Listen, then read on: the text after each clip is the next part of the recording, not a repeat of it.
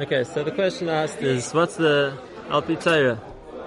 What's the right way to look at political upheavals, changes of parties, how people come to power in a democracy and how people lose power in a democracy? What's the correct Torah Mahalach of such a thing? And I'm going to extend the question not just to be when we passive observers of what's happening, but what's the point of our active participation in the electoral process or in the democratic system? So I want to start with two stories. You might think are not really directly negated to the point, but I think they are.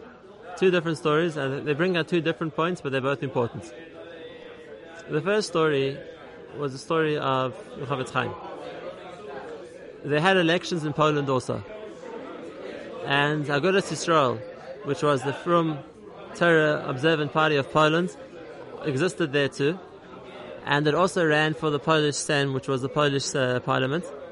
And it was directed by the Gedolim of the time, the Chofetz Chaim, and Chaim Oizer, and others, the Gerer Rebbe. And there also, the Chofetz Chaim was very active, the Jews should vote for Agudas Yisrael at the time. And he spoke about it, and he wrote about it, and he went to rallies for them. He was a very strong proponent in the fact that you should vote for Agudas Yisrael. Ki yadua, the representative to the Polish parliament that Agudas Yisrael put forward was Rav Meir Shapira. 4 years of his life he spent as a member of the Polish parliament representing Agudas Yisrael before his Rosh Hashiva. Now the story is, the Chofetz Chaim grandson tells the story that like every election, they have the polls are open during the day. Come 6, 7, 8 o'clock at night, wherever it is, the polls close, and then straight away everyone starts counting votes. And of course, everyone's waiting up to hear election by electoral block by electoral block, or constituency by constituency, how many who won each place, how many votes each one got. And it was no different back then, except they didn't have obviously online, but they had the radio. So he used to announce that whatever time it was, whatever district was being fought, when all the votes were counted, who won. And so then people used to stay up to listen. Like, obviously, you're very interested who in each election fight, which candidate won. So the story goes, the Chofetz Chaim's grandson told over the story that he was sitting up to hear, and the Chofetz Chaim was in his room busy learning. So he listened to hear, and he heard that whatever thing it was, Agudas Yisrael won that seat. So he runs to the other room and says, Daddy, do you want to hear the election result? So Chofetz Chaim says, no, I'm learning. Fine. So he doesn't disturb him. So next up, then till Shachris. So next month after Shachris, so he comes to him again and he said, Daddy, do you want to hear the election result? So listen to the answer. Chofetz Chaim said, no, I don't really mind. He says, I understand. He said, you weren't anti the election. You were for this. You were promoting it. You were convincing people to come out and vote. And you put a lot of effort and time into this. What do you mean you don't really care who won? So Chofetz Chaim said, I'll explain something to you. He said, why I convinced people to vote is because I held with hishtadlus that people have to do. When people I did my hishtadlus. What happens after that makes absolutely no difference, because Lev Meyacham Bil Hashem. And therefore, what's the results going to be, and how people are, and who's going to be elected, and what decisions they're going to make, that's Lev Meyacham Bil Hashem. What I felt I had to do was, in order that the hishtadlus, that to convince from Yidden to go up and vote makes a difference. So I did my hishtadlus. More I don't mind. That's the first story. That pasuk mean that the politicians have less bechira than yes, we're going to talk about that.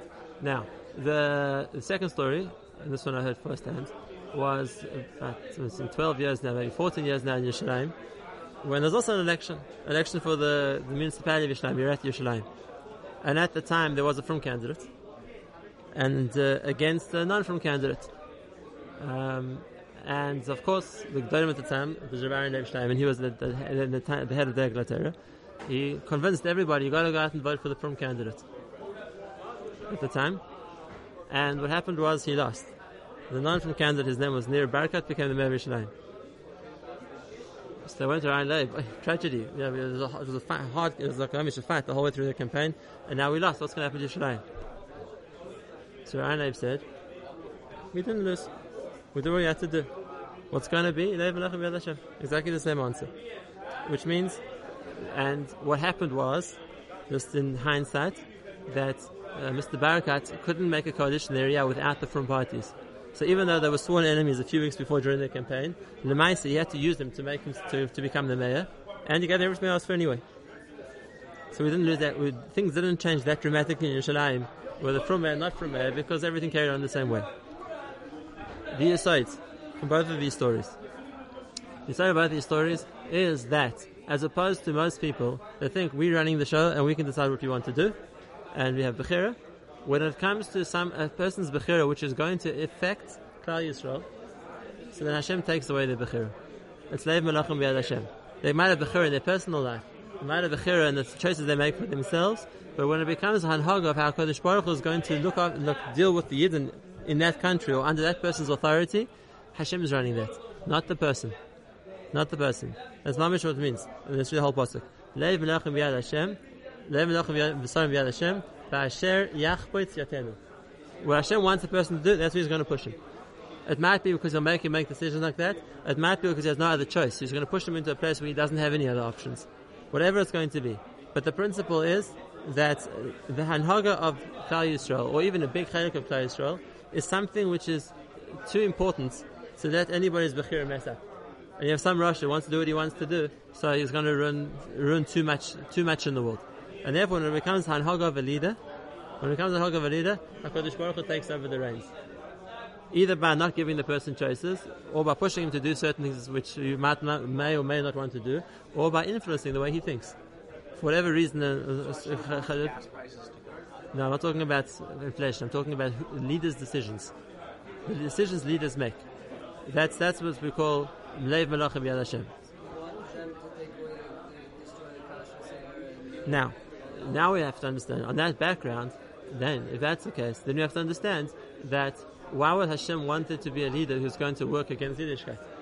Right? The Chayra, the Pashtus is that if we're saying that the choice of leader and what the leader's decisions is are up to Hashem, so if that's the case, then it should always be pro-Torah and pro-Yiddishkeit. Why would Hashem choose a leader, or why would Hashem work with the leader to make decisions which are anti-Yiddishkeit? And the answer is Pashut. We can go to we have a much bigger shayla. Not about governments who who legislated against kashrus or Torah or anything else. What about governments who were out to kill Jews? What about the Nazis in Shimon? What about Haman in his day? What about the Greeks? What about Paro? They were also Leiv Melachim B'Sarim. They were also B'Yad Hashem. And the answer is, I'm not going to answer first the question of the leaders who wanted to destroy Klal Yisrael. I first want to answer the question of leaders who wanted to destroy Yiddishkeit. Why would they be allowed to do that? The answer is Pashut. The answer is Pashut, and it says Mufurish. And that is, what Hashem allows the leader to do is a reflection of what Klal Yisrael are doing. Which means, if we're not taking halacha seriously, so then Hashem will take away the ease with which we can do it. And if that's the case, if it was a matter where Klal Yisrael collectively aren't being mechabed or aren't dealing in certain mitzvah the way we should, so now it's going to become more difficult for you to do it. Which means, when you didn't do it when it was easy for you, you'll have to do it with Mesiras Nefesh. It'll become more difficult. And therefore that's part of the plan. Part of the plan is that I'm going to make it more difficult for you to do something, and that's why you're going to have to work to do it. If you didn't do it when it's easier, do it when it's hard. You're going to work with difficulty. And therefore, the reason why sometimes whatever setting it is, Hashem is going to allow the leaders of the place or of the time to do things which are injurious to Torah, is to force us to work harder to appreciate it, or to work hard to get it. We need that schus, because when we had it and we don't do it, then we have a very big demerit against us. And therefore, to balance that, what we need to have to do it when it's harder for us. They say about one of the rabbis, I don't remember which one, maybe the sons of Rebbe who was in one of the camps, and he said at the time, that until now I always thought that when we were in our shtetl in Poland, we were serving Hashem, we were being over Hashem, we take everything good. And now if I see this is what Hashem put us through, So obviously, what we were doing before wasn't called serving Hashem with tzeichos good, so we have to serve Hashem now when tzeichos hard. But that's now. What's the oimek? What's the oimek? And that is when things are easy. And when things are easy, there's a higher expectation because it's not hard. So more is expected of you. And if we're not living up to the expectation Hashem has of us when things are easy, so then there's a taina against us. It's so easy. Why aren't you doing it? And if that's the case, to balance that, one of Hashem's option is make it more difficult. Because what's not considered good enough when things are easy is considered good when things are hard.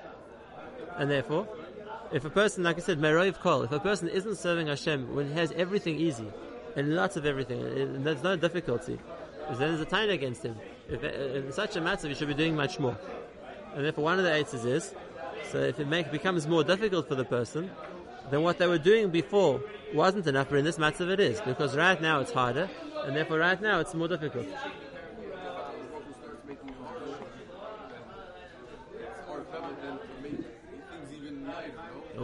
That's what we're not meant to do.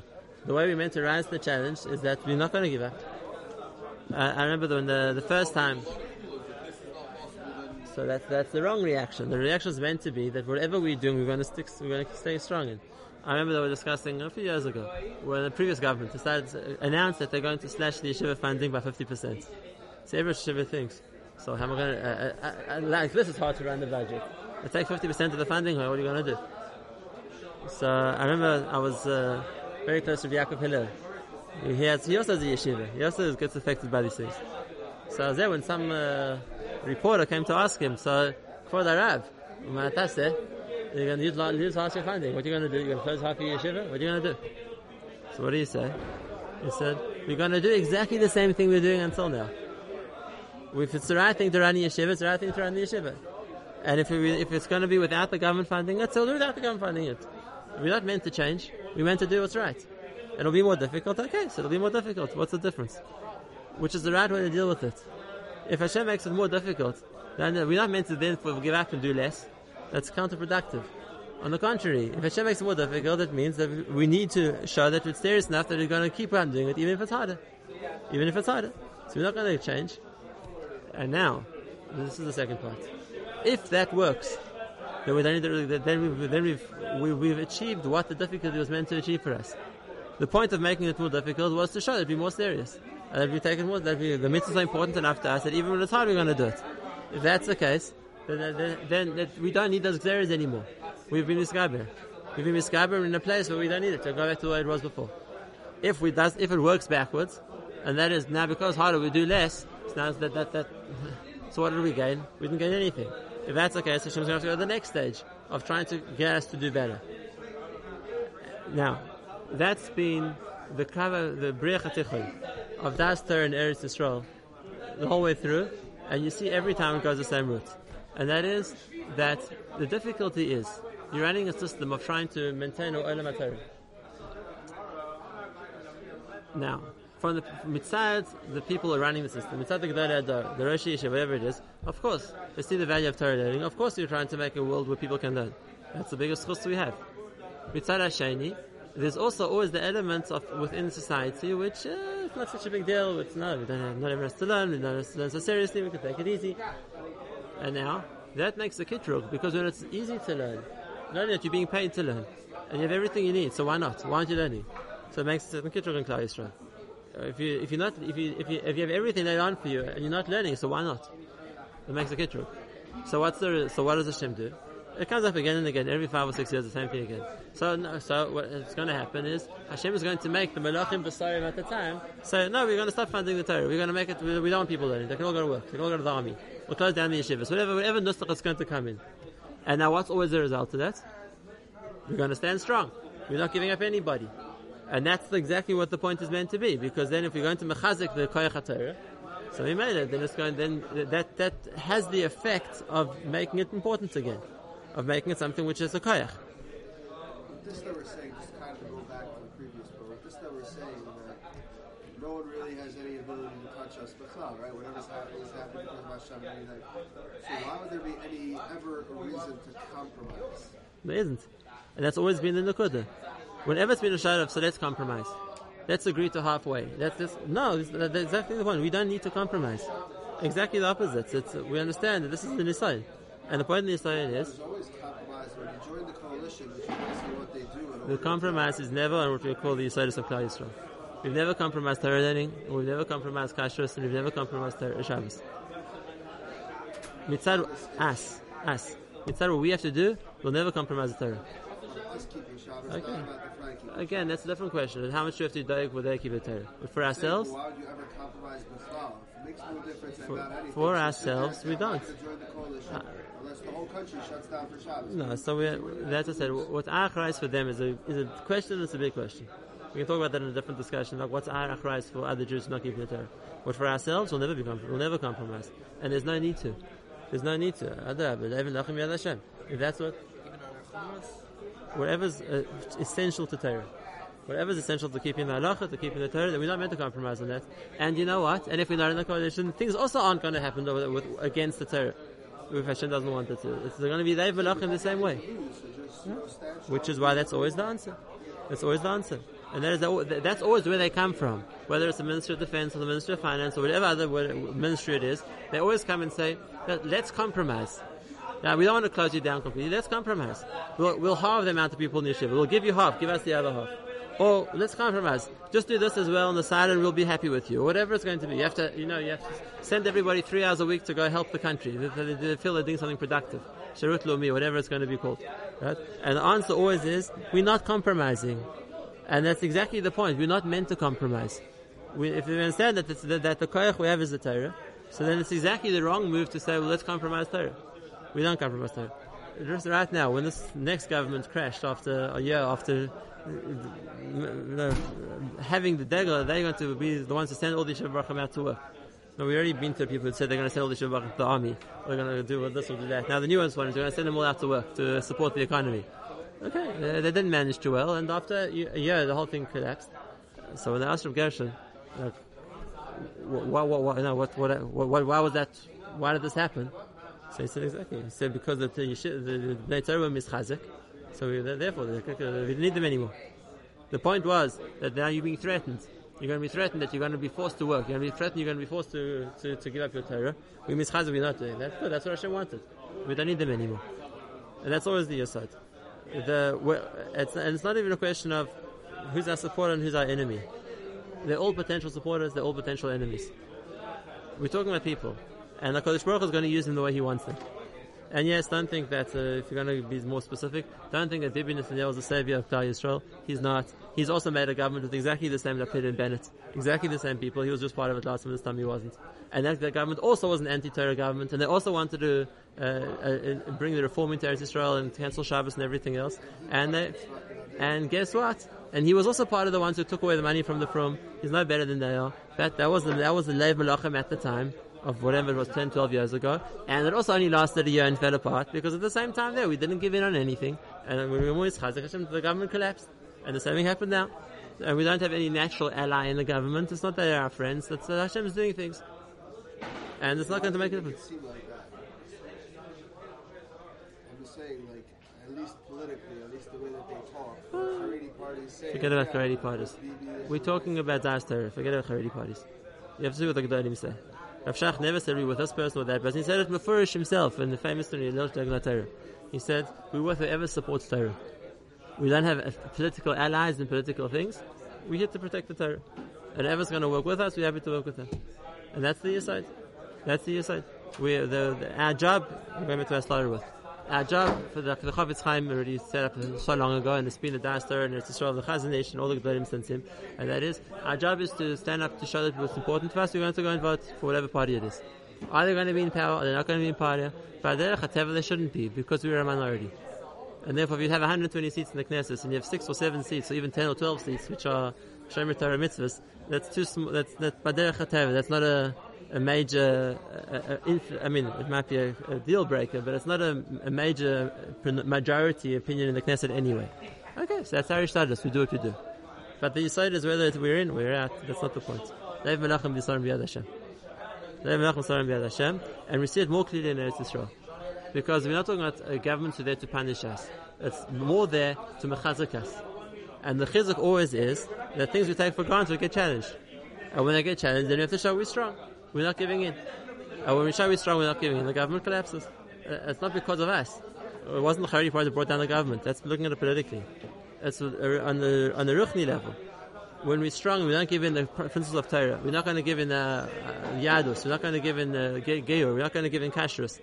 Okay, so that was the point of that was the point of what Hashem made it for. And when we misguide it, then we made it. Then the sign goes away.